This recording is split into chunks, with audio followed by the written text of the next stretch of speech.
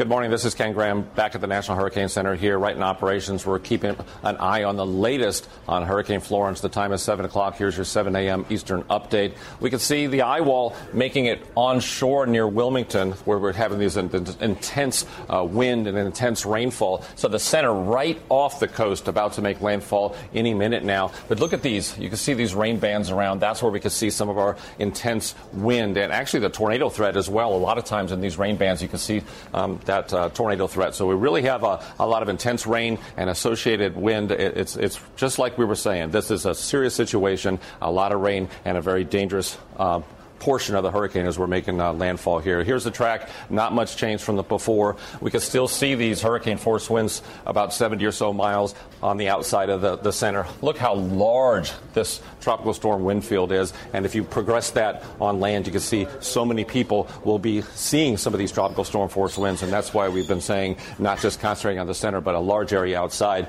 We've been talking about that slowdown. It's happening. It's very slow.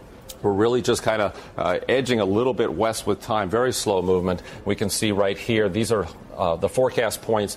We start looking at this one here. This is 2 p.m. on Saturday, so we're going to be dealing with a hurricane most of the day today and tonight, and not becoming a tropical storm until tomorrow. So that is a long time to have the winds around this area with the wind and the rain. You can start seeing a lot of trees down and power outages. Let's talk about some of those impacts. We've been talking about the heavy rain is one of them, and we got the storm surge as well. These are the dangerous portions of this hurricane that we got to look at. 90% of those fatalities is indeed the water. So let's look at some of the storm surge. In some areas, 4 to 6 feet in the South Carolina coast. But moving up to North Carolina, we see 7 to 11, 6 to 9 feet. But I want to make note of something really important here.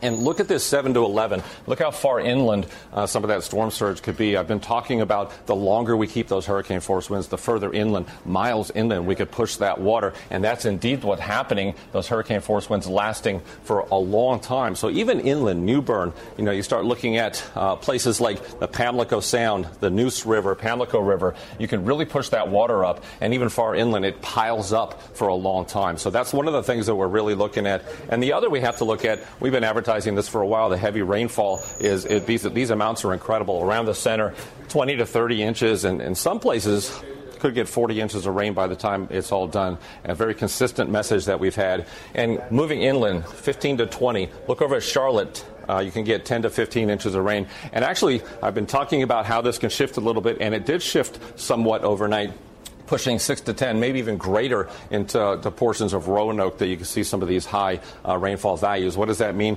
Well, flooding is not confined just to the coast. Flooding is also inland. And if you combine that with the terrain, then you have some dangerous flash flooding conditions. And, that's something that we got to be mindful of. I do want to show you a little bit, narrowing this in, because I think it's important to show. We go back because we're actually getting readings of some of this high water. So this is how it happens. That's what it looks like. The water gets into these places and piles up. So this has been Ken Graham from the National Hurricane Center with your latest update. Okay. Can you